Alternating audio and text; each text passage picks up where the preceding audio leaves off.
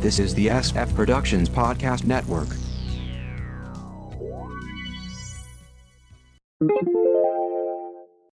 How I Got My Wife to Read Comics, episode 545.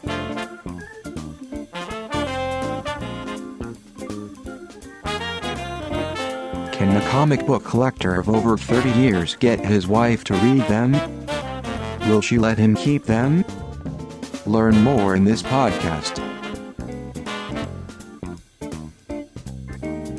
Let's go to the comic book lounge with Mindy and Mark. Jimmy and Lois take their final bows, Justice League's both good and bad, Bart Allen breaks the multiverse, Adam Strange, war hero or war criminal, Willow goes on a vacation, and we browse the graphic novel library to meet the early JSA.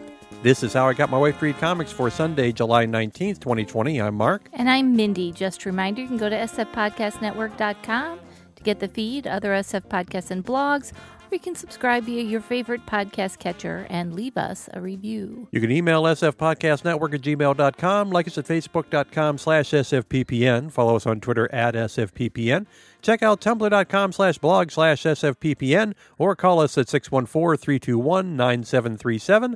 That's 614-321-9SFP. Superman's pal Jimmy Olsen, number 12 of 12 by Fraction, Lieber, and Fairbairn. In the final issue of this miniseries, Matt Fraction manages to wrap up all the hilarious plot lines. We began at the Daily Planet, about to go under due to the events in the main Superman titles. Perry says, but unless there's some sort of miracle, comes bounding through that door right now, and in bounds Jimmy, asking, what did I miss? Cut to Detective Jim Corrigan, not that one, going up to the Olsen mansion along with the Porcadillo to arrest Julian Olsen, a.k.a. Mr. Metropolis. Turns out the mansion is empty except for Jimmy and Janie, who tell them that Julian has left for the airport. So they all speed off, Corrigan in his car, Jimmy in his spaceship, to stop Julian just as he's getting on a private plane. The other Olsens confront him, and he replies that yes, he spent all their money, calling them ignorant children. He then admits to have paid to have Jimmy killed. Yeah, and let me tell you, that was money wasted. The Porcadillo attacks, blowing him out the other side of the airplane. Jimmy has an exclusive for the planet in what will be its final edition. Jimmy and Janie may have to get actual jobs until Miss Tessmacher arrives with evidence that proves that an Olsen and a Luthor had a secret tryst in the 1800s, which makes Jimmy a Luthor.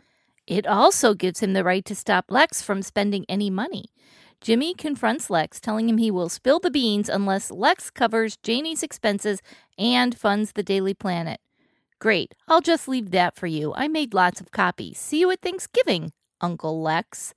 In a rage, Lex admits that he was the mastermind behind it all. I'm going to have to quote you on that, Kay? The Planet gets a front-page article, Lex did it, and Jimmy is the new publisher of the now solvent paper. Perry congratulates him, calling him chief. In the end, Superman and Jimmy meet on the planet's globe, with the Man of Steel giving him a new signal watch. We're sorry to see this go. Hey, Matt, how about a Perry White mini? Speaking of Daily Planet employees... Lois Lane, number 12 of 12 by Rucka, Perkins, and Troy. Lois is back in her hotel room watching the news, which is mostly covering her huge story about a pay-for-play scheme at the White House. She's also typing away. Jessica Midnight says, are you watching this? Interrupt me when they indict him. The Question calls in with an update. She and Alicia, a.k.a. the former Angel of Death, are fighting their way out of Chechnya with a file, quipping all the while. Later, Lois returns to the Daily Planet for the first time in months, dropping off her big story to Perry. Email can be intercepted and encryption can be broken. Clark and Lois have a rendezvous.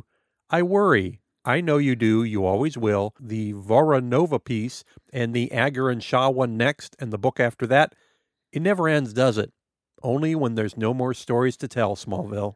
Lois and the Question have a heart-to-heart about whether the big truth, that there are multiple versions of ourselves in the multiverse and bleed over is the cause of some mental illness, is too big to let out. She says if people hate them for speaking the truth, it won't be the first time we've been called an enemy of the people. The long-awaited book comes out, and Lois and Jessica go on The Perspective, a.k.a. The View, to talk about it. Jessica is setting up the Unity Project, a way to reconcile cases of broken identity. The final sequence is the maid being released from ICE custody and a big celebration. Greg Rucka did an admirable job on this mini, especially considering the bombshell that went off during its run, which was Clark dropping the secret identity. Here are two examples of Justice League stories. One meh, one really great. Justice League number 48 by Spurrier, Lepestre, Ryan, and Barron. The League's in space answering a distress call. A space freighter is being attacked by a huge creature, and there are alien kids inside. Turns out the creature is just dropping off its larvae, mistaking the ship for an asteroid. Diana learns this by doing some quick research, while the others wrongly went into battle mode. The alien kids were set adrift on purpose by an alien empress of a world constantly in civil war, humanoids versus androids. The kids' parents were agitators trying to bring the world back together. The rest of the story is about how the League stumbles through the situation, constantly using force without understanding the situation. The Empress is imprisoned, only to leave the planet in anarchy. Diana constantly implores the team to just leave them alone, but Clark can't do that. In the end, the League finds themselves in charge just before a terrorist explosion goes off. There's actually been another issue since then. Titles are coming out with little rhyme or reason post-shutdown, and the League just digs the hole deeper and deeper. The only fascinating thing is Wonder Woman's space helmet, which I assume is magically created. The League, especially Superman, do not learn a lesson as they go along. It really shows them in a bad light. By the way, this is one of the titles being dropped from the poll after Diamond lost the contract. I'm just waiting for that to catch up. Justice League Odyssey number 22 by Abnett, Richards, and Barreto. We begin in the past, per an editor's note. We're at Emerald Twilight in 1994 when Hal became Parallax. Susie Starr, Space Ranger, arrives at a bar in the hinterlands of space to pick up a gang and arrest them. She underestimates their firepower, is about to be overpowered when who pops in but Jessica Cruz, sent back in time by Epoch to get her out of the way. Susie, in the current time, is Gamma Knife, but knows nothing about this or Jessica, who explains the situation they are in. She needs to return, and Susie's ship can do it as long as it holds together. Her sarcastic robot pilot calls her bug smack stupid for attempting this. As they attempt the maneuver, the gang's ship attacks them, forcing Jessica to play gunman using her own power. Susie tells Jessica she needs to stay at the controls and has the robot push Cruz into the transmat. Actually, Susie knows she can't stop, and the ship goes into a time loop.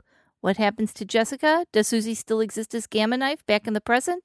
Find out next issue.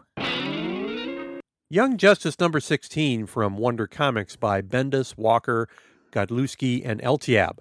In the last issue, Connor had just confronted Bart about where he has been all this time and what he's learned.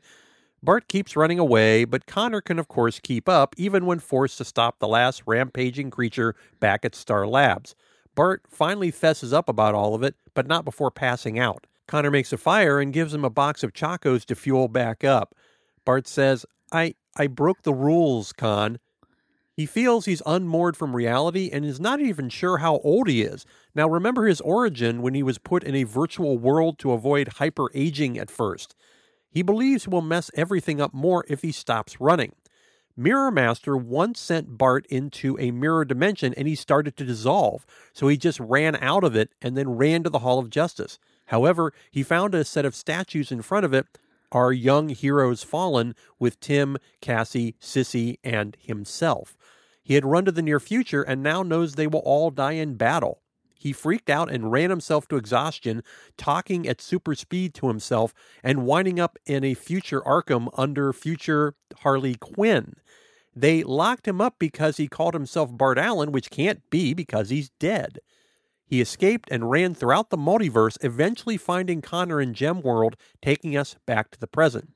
Tim Drake arrives at the campfire. He also wants to learn what's going on and suggests they go to the current Hall of Justice to get to the bottom of all this.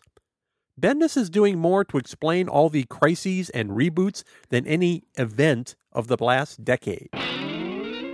Strange Adventures number 3 of 12 from DC Black Label by King, Gerards, and Shaner. I'm starting to lose interest in this miniseries. It definitely isn't grabbing me like the creative team's previous work, Mr. Miracle, did. The plot boils down to this. Adam Strange is considered to be a hero on Earth, but he definitely did what appears to be war crimes on Rann. His wife, Elena, is pulling the strings in their relationship. Batman wants Mr. Terrific to prove Adam's guilt or innocence. We spent time in the past seeing Adam fight a duel against the tribe they need to fight against the alien aggressors. A fight that Adam seems to win at the possible cost of his own life, although obviously not since he's still alive. In the present, Adam tries to get Superman, then Hawkman, to talk Batman down from the investigation. Elena and Adam go to a lawyer about all this, but while there might be a case here, what are their options? I mean, what are we really going to do? Sue the JLA? Elena goes on a media offensive to turn public opinion against the League. Batman later confronts Elena, telling her that the investigation will go forward regardless. She uses footage from this to further public concerns. This story may not need 12 issues to be completed, and it seems to be dragging its feet. Buffy the Vampire Slayer Willow #1 from Boom Studios by Tamaki Bustos and Bruni.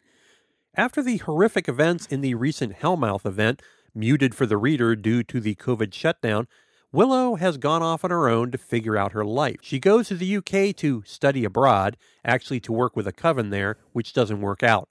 So she returns to Sunnydale, which apparently has its own airport with international flights, only to realize she needs more time to grieve and buys a bus ticket to explore America. She finds what appears to be an idyllic town called Abheim. A gas station cashier tells her to leave, though. She then meets a woman at a diner who turns out to be another witch and has a surrealistic experience. Willow is invited to a bonfire and after some deliberation decides to go. Meanwhile, another woman is being chased through the woods at night begging to go home. Throughout all this, Willow has been writing a postcard, not knowing who should receive it. The postcard is destroyed on her bedside table as she sleeps. Someone doesn't want her to get the word out. The artwork is quite evocative, and the inner monologue fits the character well. We're trying out new segments on the show, and here's one of them. Let's browse a while in the graphic novel library. We pulled All-Star Archives Volume 2 off the shelf. DC printed these hardcover volumes of Golden Age and Silver Age comics for several years. The archive is different from the Showcase volumes because they are hardcover and in color, while Showcase is paperback and black and white. At one point, I hoped to purchase the set of these volumes, but at cover price of $50, they were and are out of my price range. All-Star Comics is where the original JSA was created, bringing together stars of both DC and All-American Comics, DC's sister brand, created to get around wartime paper shortage. However, it was not what you would expect from a super team today, at least at first. It's more like the Explorers Club, with members getting together to go over individual adventures. Over time, the group would come together at the beginning to discuss solving an issue or fight a foe, then go off their separate ways for solo adventures, then reconvene to wrap things up. Archive Volume 2 includes $1 million for War Orphans. G.L. Allen Scott describes the horrors he saw in wartime Europe with refugees in terrible straits. They all agree to raise $1 million for charity, as noted in the title, and then each member goes off to do so.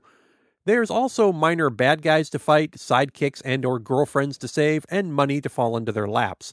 In the end, reserve members, a.k.a. members with their own titles, hence too busy to come to meetings, Superman, Batman, and Flash, kick in the rest of the money needed with assistance from Johnny Thunder's Thunderbolt. Say you!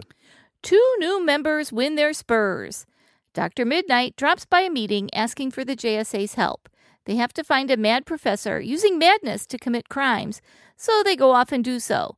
During this time, Starman has taken Our Man's place in the group, as the latter is on a leave of absence. In the end, the group offers Dr. Midnight a spot, replacing Green Lantern, who got his own title, and makes the Doctor's Owl Hootie their mascot. Introducing Wonder Woman, the Amazon's first appearance before immediately moving to her own title. It tells the original story up to the point where Diana gets the outfit. Diana would later join the JSA, but would mostly be used as a secretary. Hemisphere Defense. The FBI calls in the JSA to stop Nazi spies throughout the Western Hemisphere. Each takes a sealed order and heads off, surviving death traps and attacks, finally stopping the saboteurs. The girlfriends of the JSA arrive at the end so they can attend an army dance. The case of the bomb defense formula. The team volunteers to protect scientists working defense projects. One of the scientists announces he has perfected time travel, so why not just go back and stop the war from happening? They figure there must be an airtight air defense method in the future, so they go, one at a time, to find it. Each tracks down a piece of the formula, which the 1942 scientists turn into a field generator that makes bombing impossible. I must have missed that day in history class. The individual stories are from different creative teams, so the artwork goes from cartoony to realistic to back. And there are also text stories interspersed, all detailing the exploits of Hop Harrigan, an aviation hero. Harrigan would get a radio series and a movie serial, as opposed to the JSA members. It's a great example of the golden age of comics. AnnouncerBot, how can the folks find us online? Go to sfpodcastnetwork.com to get the feed, other SF podcasts, and blogs. Subscribe via your favorite podcast catcher and leave us a review. You can email sfpodcastnetwork@gmail.com. Like us at facebook.com/sfppn. Follow us on Twitter at sfppn. Check out tumblr.com/blog/sfppn. Call us at 614-321-9737. That's 614-321-9SFP. Back to you, Mark. Thanks for listening, everybody. Bye! Bye-bye.